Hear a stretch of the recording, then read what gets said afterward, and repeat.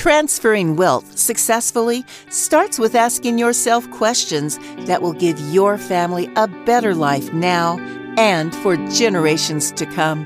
In this podcast, financial professionals John and Michael from Copper Beech Financial Group guide you through eye-opening questions to help you discover the truth about your wealth. Now, on to the show. Hello and welcome to The Truth About Wealth with John and Michael Parise of Copper Beech Financial Group. Audience, I'm so excited. We have a return guest today, and you will know who this is. If you've been listening to this podcast for any length of time, you will know who this guest is. John, why don't you tell him who you brought back, the man, the myth, the legend? Oh, here we go. Tim, my wine guy. That's his title now. Tim, my wine guy. Tim and I are dear friends. Tim, I was introduced to him a while back. He actually helped us with the Copper Beech story way back when he was a recruiter. He got us involved with the broker deal that we currently work with. So Tim goes way back 14 years ago, but happens to be a very, very good wine specialist that we kind of got to know each other over time. And he's been teaching me about wine for years because I was one of those cab guys, right, Tim? I was a cab guy. He laughs. He still laughs. So he's more of a worldwide wine specialist, Italian, French, Spanish, pretty much around the world. So we always bring Tim on occasionally to kind of take us through some regions and talk about the wine in that region and just have a great dialogue. So Tim, welcome back. Hey, thanks, John. Always a pleasure. Michael's here too. Yeah. I'm hello, Michael. Hi, Tim. Hey, Mike. I'm probably not going to be doing as much talking today on this. I'm just going to be sitting back, scowling at my father while you guys talk about your trip to France that I couldn't go on. So he's jealous. But yes, I'm very interested to learn more about what you guys are going to talk about for sure. I'll chime in, I'm sure, here and there. Yeah, Tim, I'll kick it off. I thought our wine trip to France just recently, we had such a great time, learned a massive amount about that region that I think a lot of our listeners might be very, very fascinated to understand what makes that region so special and why it's the kind of the best wine in the world. And I thought maybe we just kind of kicked it off and talk about the Bordeaux region, left bank, right bank wines, and get your expertise. And let's dial down into how we spent our trip, which is an absolute blast. Tim, we drank a lot of wine. Oh, boy, did we ever. Oh, boy, did we drink a lot of wine. The second we got on the train, we started drinking wine. Yeah, that train ride was special. Anyway, before we get on that train wine, why don't you give everybody a little bit of your background, just in case people haven't heard those other podcasts. Sure. And have you learned wine and how you traveled the countryside years ago and how you developed your taste for French wines? Yeah, so a quick review. I started drinking wine right after I got out of college. I went to grad school out in Cal State, Fullerton. So I was living with my brother at the time until I could get my own place to live. And he started to introduce me to wine. I was a beer guy, and all of a sudden I was like, wow, what is Good stuff? So, it's a journey of self-education, but also one of just more passion and interest. Anytime you have passion in something, I think you really go for trying to understand it all. And the more you dive into something like, how wines are made in the regions and all this stuff, you really appreciate how much knowledge is out there and how much little knowledge you have. And so I spent about the last 35 years just learning, the regions of wine, the grapes, the different ways of making wine. And you talk to literally hundreds of winemakers around the world. And I started off in California, which I still like California wines, John. I mean, I tease you. I know. So anyway, I kind of focused on old world wines, which I call more France, Italy, and Spain. And Bordeaux being one I was always fascinated with, just because the history of the place is just incredible. That's unbelievable. We're going back 1,200 years making wine. It's really one of those regions. There's just to put it in perspective, just in Bordeaux, which is kind of the southwestern side of France, there on the coast, and there's over 7,000 wineries, basically chateaus that make wine just in that Bordeaux region.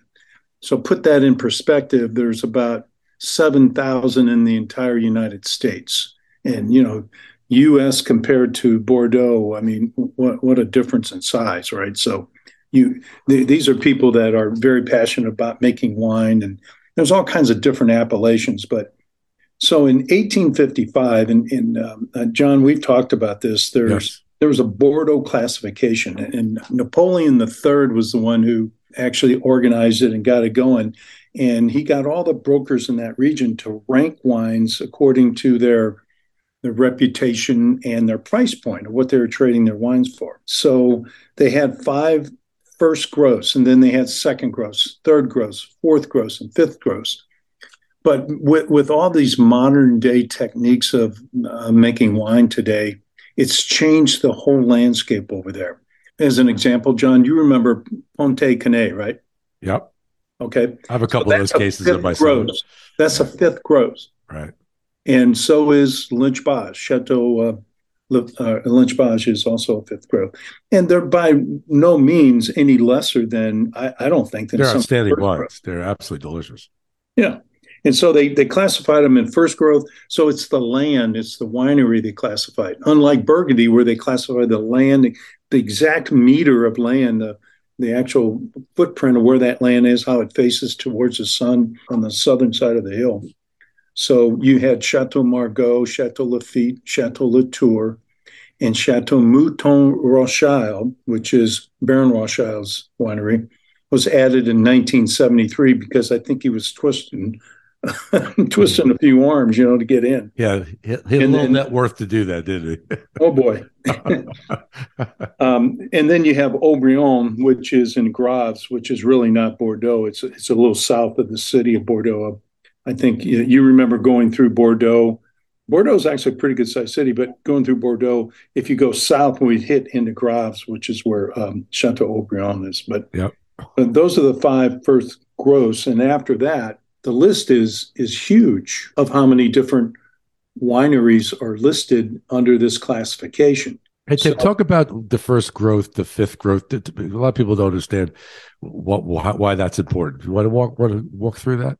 Yeah, first growth is really just they're classified as a first growth. In other words, the most admired winemaking organization and property that they have in Bordeaux.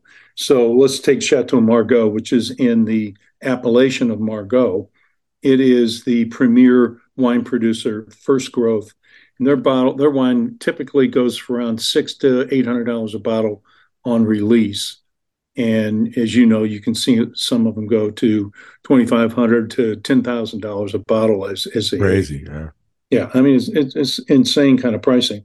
But Bordeaux, I think, got a lot of attention as it grew in the early years in the 60s and 70s. And all of a sudden, then when all the Chinese and the Japanese started buying wine, they would just go in and try to buy out the whole lot. And so that just drove up the prices. But as you know, on our trip, we had so many unbelievable experiences in the small little producers. And we're drinking on the left and right bank.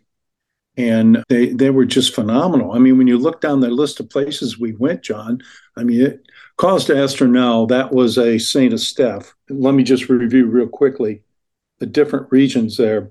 Is you have on the left bank, it's Saint Estèphe, which is where Cause d'Asternel was. And then you have Pauillac, then you have Saint Julien, and then Margaux. Those are the 4 major regions on the left bank in Bordeaux. On the right bank, as you know, it's Pomerol and Saint-Emilion were the 2 regions we were in. Yes. There's a couple more lesser ones there, but those are the 2 primary ones. And what separates left bank and right bank is the grapes that are the primary grape in each of their wines. So on the left side, Cabernet Sauvignon is the influencer. It's the most widely used. On the right bank, it's Merlot, as you know. Right. And the most widely grown grape in all of Bordeaux, left and right bank, is actually Merlot. A lot of people don't know that. But so you have 5 grapes: Cabernet Sauvignon, the Merlot, Cab Franc, Petit Verdot, and Malbec. Those are the 5 main ones. There's a couple more in there that they can use, but those are the 5 ones that most of the wineries make over there. But our experience was really going to a lot of wineries on the right side, and you can kind of talk about that because I saw your eyes light up a couple times when we were going to some of those places. It was awesome. I mean, the whole Saint-Emilion region, and yet Tim's point's well taken. If you look at how they blend their grapes to make their wines, on the Saint-Emilion side of the fence, it's more Merlot less Cab Franc. So I think it was 65%, Tim, if I'm not mistaken, to 35%, maybe 1% Melback, I think, or Petit Syrah. I can't remember the exact mix.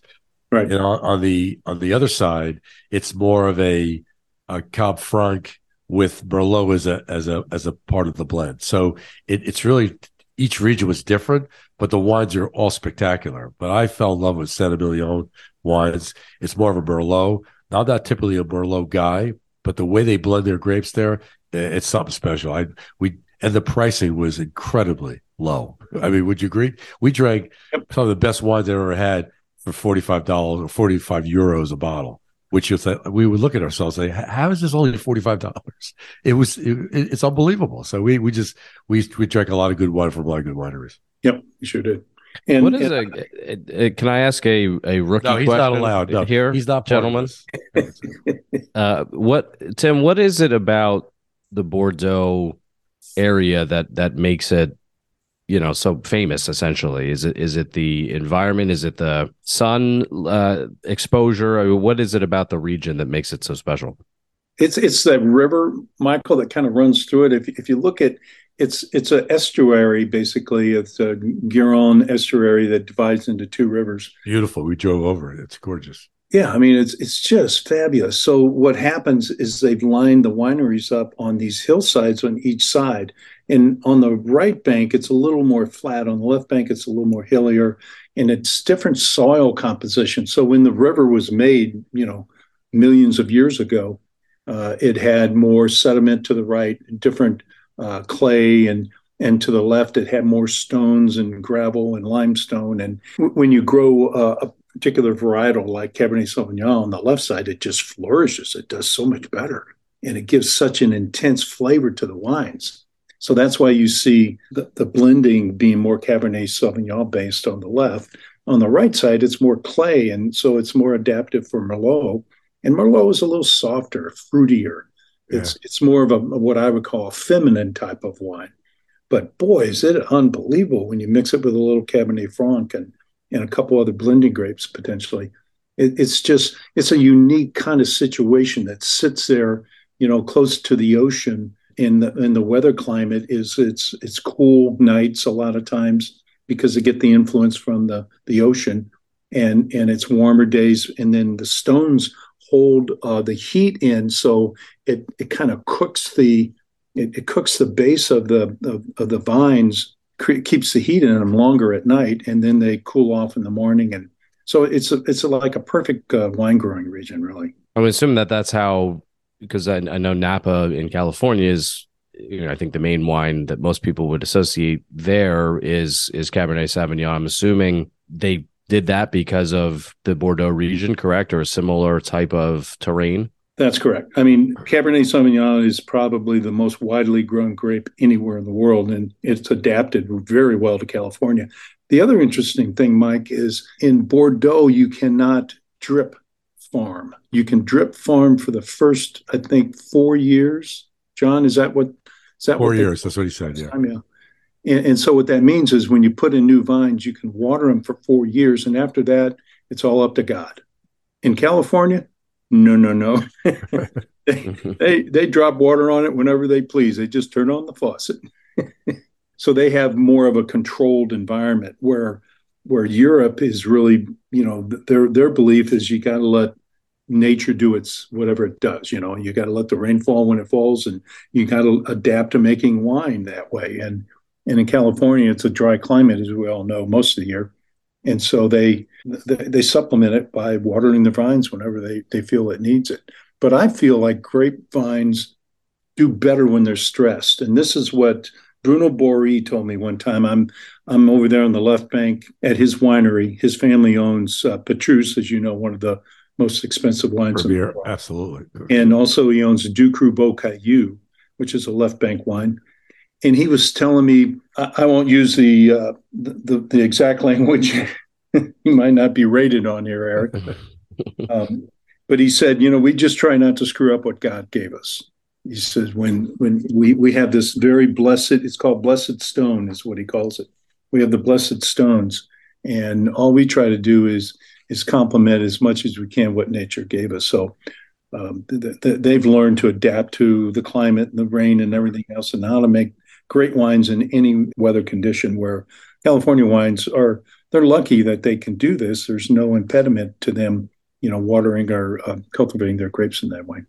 Yeah, we talked about this in the past. I think when we talked about the Piedmont region, the Nebbiolo grape, it's the only place that Barolo wine can be grown is in that area. If you take that Nebbiolo grape and plant it anywhere else on the planet, it doesn't grow as well. So certain regions can only handle certain grapes. But Cab seems to be developed pretty much anywhere. Chile has some great Cab regions, obviously United States, Bordeaux. It's kind of a grape that's real strong, and it's you can grow that pretty much anywhere. Am I correct? Absolutely. Yeah. Tim, look at him. Huh? He's getting it finally. Him and Mario. I tell you, your Uncle Mario, he's hooked. He was a Pinot Gris guy. Don't get me started on that. That's not good for this podcast. That's another conversation for another day. But let's talk about the rating of the wines. We talked about that there's a certain level of wine these ratings these vineyards have, that they're dropping out of that rating now. It's fascinating that how people are rebelling against some of those rating folks. Is that I don't know. I want to discuss that, but I think that was fascinating. Yeah, you mean Parker and the Wine Spectator, those kind of people. Yep. Anthony Gallio out of Italy.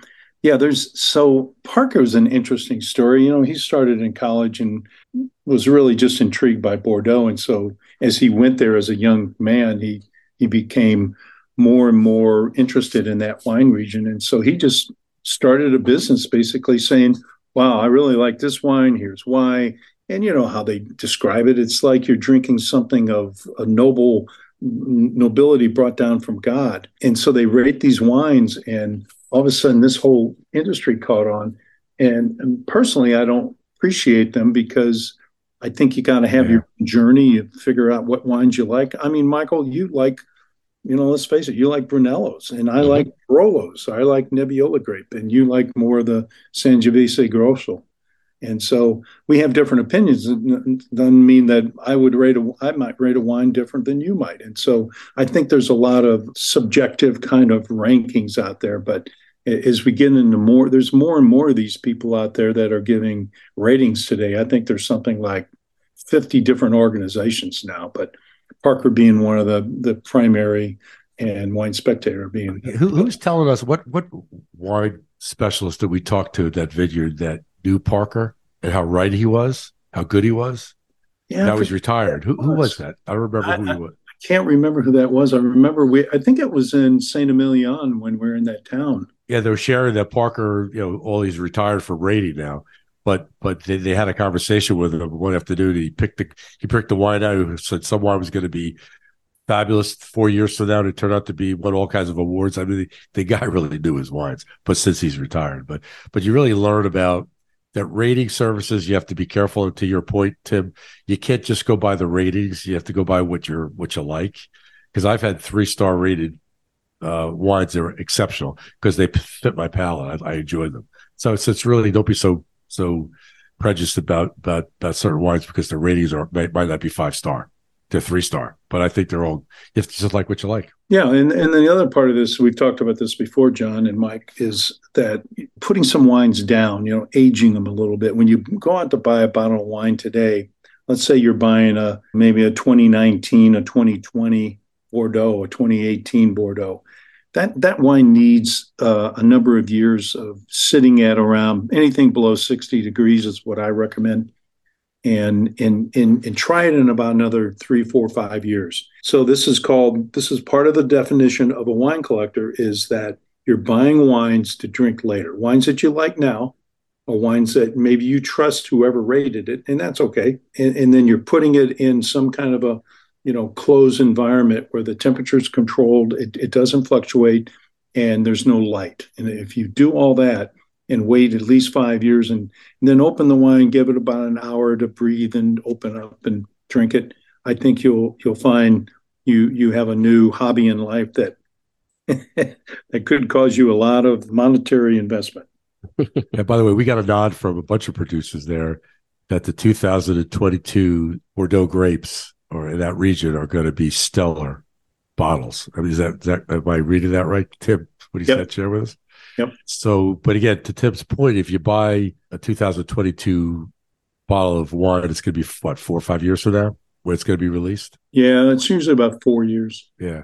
And then you have to hold it for 10 to hit its peak. so to wine collectors, that's important. They collect wines for value.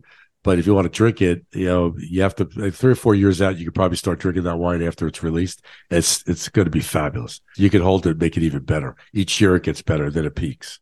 So it's Well, about 10 years. as you know, John, I just bought a case of 2016 Aubryon, which had 400-point ratings. Ouch. Yeah. I can only say ouch when he paid for that. You won't be able to drink that. Literally, Yeah. I don't think you'll be able to drink that. Let's see, what is it, 2023 right now? I'd say you could start drinking it around 2030. Yeah, I would say that's about right. maybe. Yeah. Yep. How long does does Bordeaux typically last longer from that standpoint, Tim, than some other wines? Like it can be, can it be kept for decades and still taste good, or does it turn to vinegar? Oh no, it can go 30 years, Michael. Easy. Yeah. It can go. It's the storage. It's how you store it. Right. To this point, if it's a dark, it's under 60-degree temperature, it'll last longer. No doubt. Let's talk about the white wines, John. Oh yeah. What did you like? I liked them all. they're all good. He liked the more that he had of the wine. I'm sure that's usually how it works, right? Is they start tasting better the more you have. I think that's how it worked, wasn't it, Tim? Oh, yeah. Yeah, it's just okay. No, the I white mean, wine. Go ahead. So the grapes in the white wine there are Semillon and Sauvignon Blanc, and so it's a blended of those two primary grapes. Now there's some other ones, but that's a white Bordeaux typically.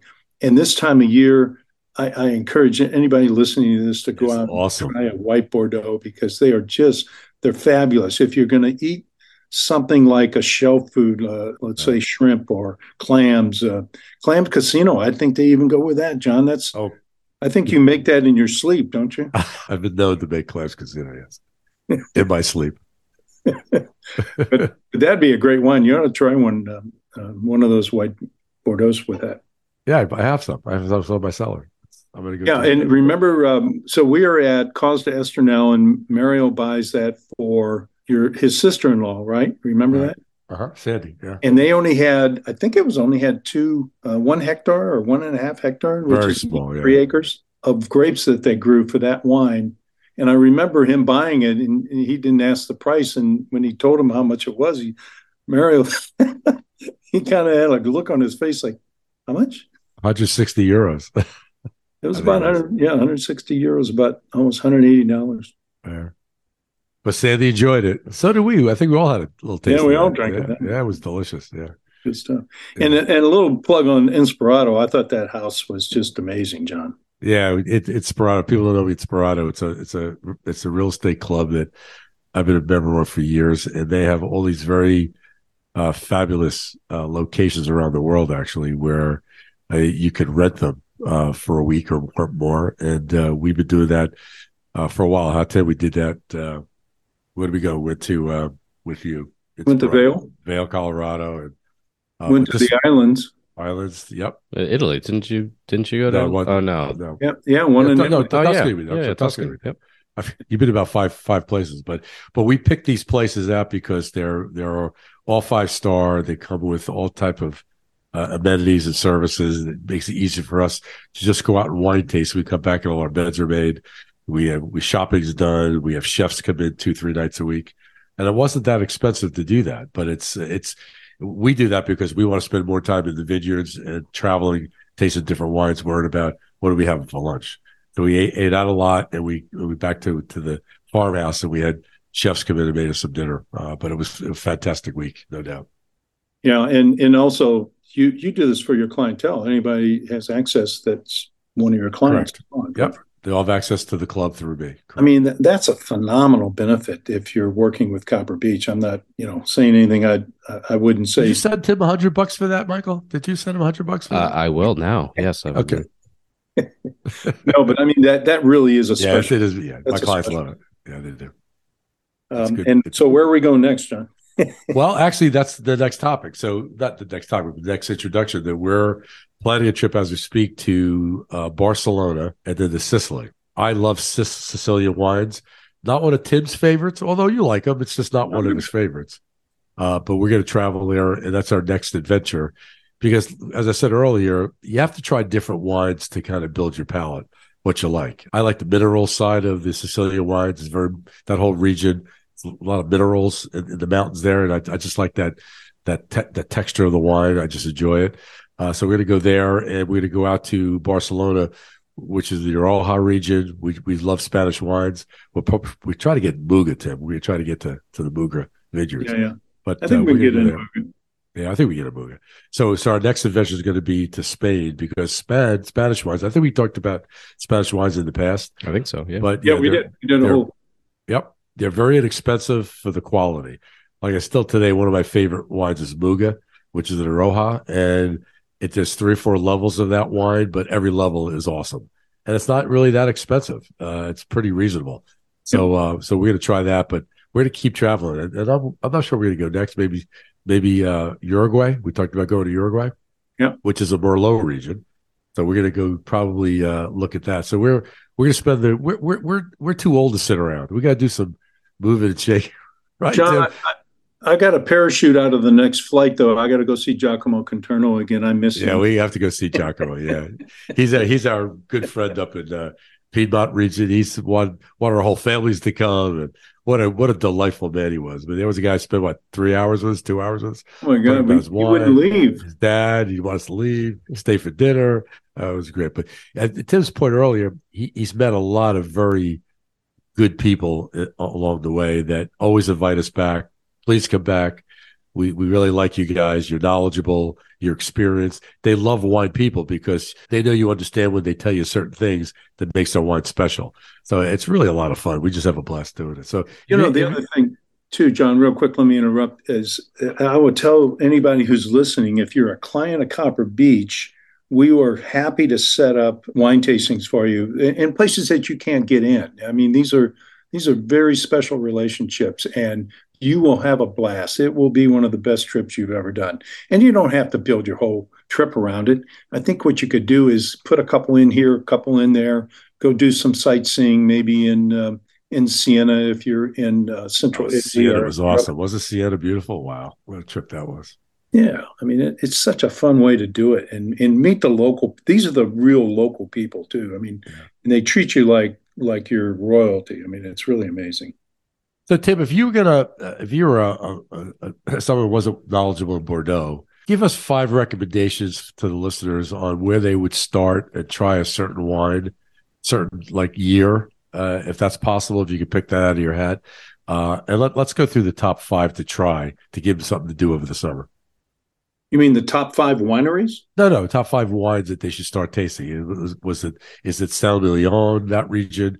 Would you do the Medoc region? There's so many different regions to buy some wine. Which 5 would you pick? Well, I would go left bank to start with. I would do the wines like Pauillac and Saint Estèphe and these different wineries and they're not going to be really expensive, but I think you can get a good deal.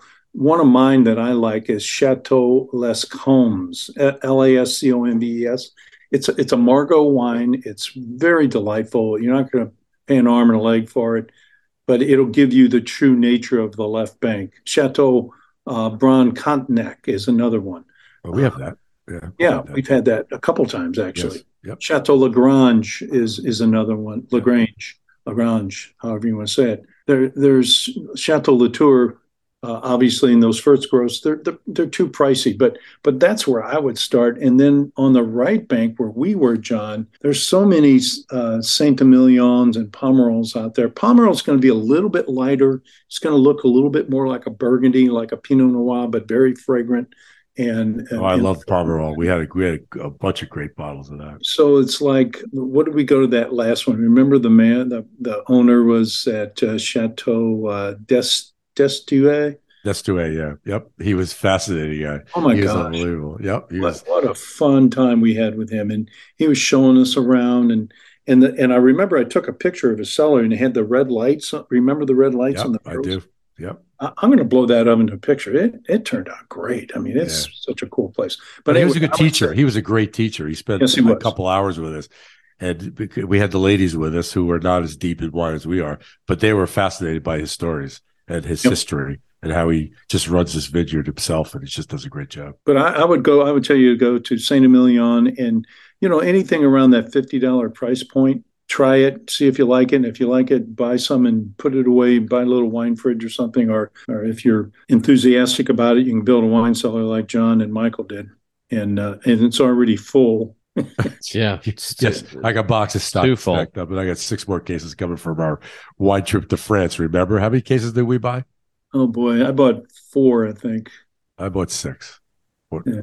Because I like I just like the ones I drank a lot. Talk about the white wine too. Let's talk about a recommendation on your side for white wine. The white Burgundies, they're really inexpensive. I think you can get them from any producer, but I'd get them from the left bank myself. Yeah. I think they're more reasonably priced, and they're going to be more Semillon based and a little bit of Sauvignon Blanc, just depending on the wines. So they're not sweet. They're not a sweet wine, right? But they're very dry, and I think you'd love them this time of year. I would just go into your local wine store and just say, "What's your best left bank or Bordeaux white Bordeaux wine?" And you'll impress the wine guy when you talk about left bank, white bank, because not people don't understand why don't know what that is. Yeah, Total Wine. If you're in a bigger town that has a Total Wine, that's a good shop to go look for some white Bordeaux that might have some good ones there. Hey Tim, listen, this was great as usual. I guess we'll update everybody from our Spain trip and our Sicily trip, the next adventure. But yeah, I want to thank you for your time today. It was great. Any thoughts for anybody, Tim, that you have? Any recommendations for maybe outside of Bordeaux? Maybe another wine that you had recently that's not from that region you might want to recommend? Well, I'm a big Burgundy fan too, John, as you know. Yes. And Burgundy's a complicated area. It's very expensive also, unless you kind of go off grid and find some local producers. So I would tell you to try some wines in what's called the Beaune region, Beaunne. That's a little town that's kind of centrally located between north of Burgundy and South Burgundy. And I would try some Beaune, First Growth, Premier Cruise, any of those producers in that category. I think you're going to have a really good wine, and it'll give you a flavor of what Burgundy's all about. Michael loves Chateau de Pop. Michael, that's one of Michael's favorites. Yep, yes, it is. Very much enjoy that. Domaine Pigalle. Yeah. Mm-hmm. Okay, yeah. That's a good recommendation. Michael, any other thoughts for Tim? No, Tim's good listening to you. My scowl is very deep right now after, maybe someday I'll be able to go on some of these trips with you guys. We've been trying to get you to go. I know. He's got to work. Somebody has to. Someone's got to hold him for it. Somebody's got to raise a family too, I think. Yeah, that does come into play from time to time, doesn't it? Yeah, I'm sure your wife wouldn't appreciate saying, "Hey, honey, I'm leaving for 10 days." Yeah. So you mad at me, not Michael. With my dad and my adopted uncle. No, yes. we're gonna get him too. We're gonna take him for one trip, that's for sure. Anyway, Tim, thanks again. Appreciate your time. Always a pleasure, guys. It's always a pleasure. Thank you, Timmy. Yeah, thanks. Appreciate it. Tim, this has been fantastic. I will say, Michael, Gen 2, holding down the fort. That's what you're for. That's right. Yep.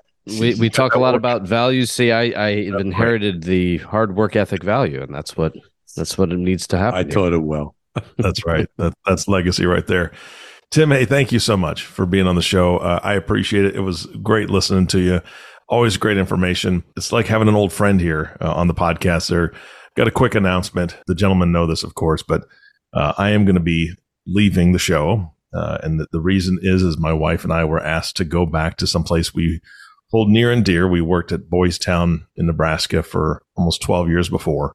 And that's a facility that helps raise at-risk youth. And so we had 68 young men through our program. The first time they have asked us to come back because just like every industry, it's hard to find folks that can work.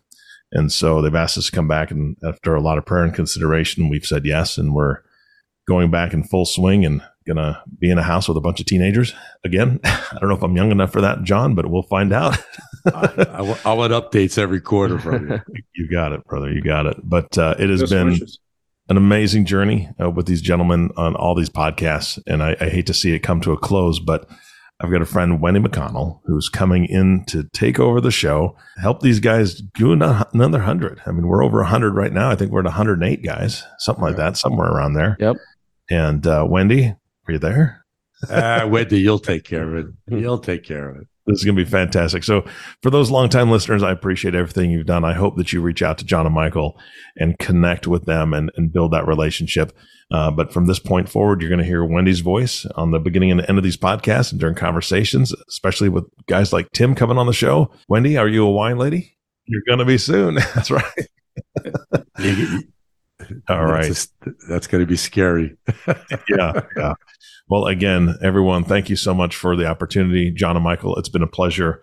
I thank you from the bottom of my heart for allowing me to be on this journey with you. And as always, one last time, our last thank you goes to you, the listening audience. Thank you so much for tuning in and listening to the Truth About Wealth podcast with John and Michael Parise. If you have not subscribed to the podcast yet, please click the subscribe now button below. This way, when John and Michael come out with a new podcast, it'll show up directly on your listening device. We humbly ask that you share this podcast, rate it, and leave a review, as this actually helps others find the show. Again, thank you so much for listening today.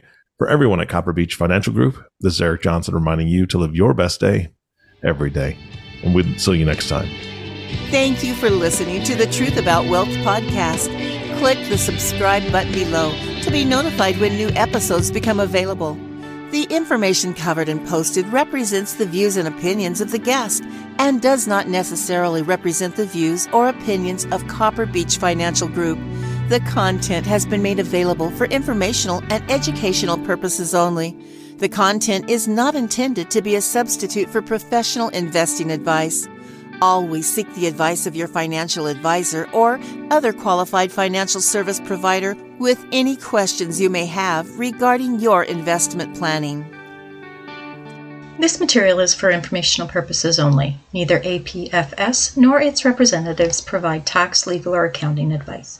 Please consult your own tax, legal, or accounting professional before making any decisions. Copper Beech is not affiliated with American Portfolios Financial Services, Inc. and American Portfolios Advisors, Inc. Securities offered through American Portfolio Financial Services, Inc., a member of FINRA SIPC, investment advisory and financial planning services offered through American Portfolio Advisors, Inc., an SCC registered investment advisor. These opinions are subject to change at any time without notice. Any comments or postings are provided for informational purposes only and do not constitute an offer or a recommendation to buy or sell securities or other financial instruments. Readers should conduct their own review and exercise judgment prior to investing. Investments are not guaranteed, involve risk, and may result in a loss of principal. Past performance does not guarantee future results. Investments are not suitable for all types of investors. Copper Beech is an unaffiliated entity of American Portfolios Financial Services, Inc. and American Portfolios Advisors, Inc. Any opinion expressed in this forum is not the opinions of American Portfolio Financial Services, Inc. and American Portfolio Advisors, Inc., and have not been reviewed by the firm for completeness or accuracy.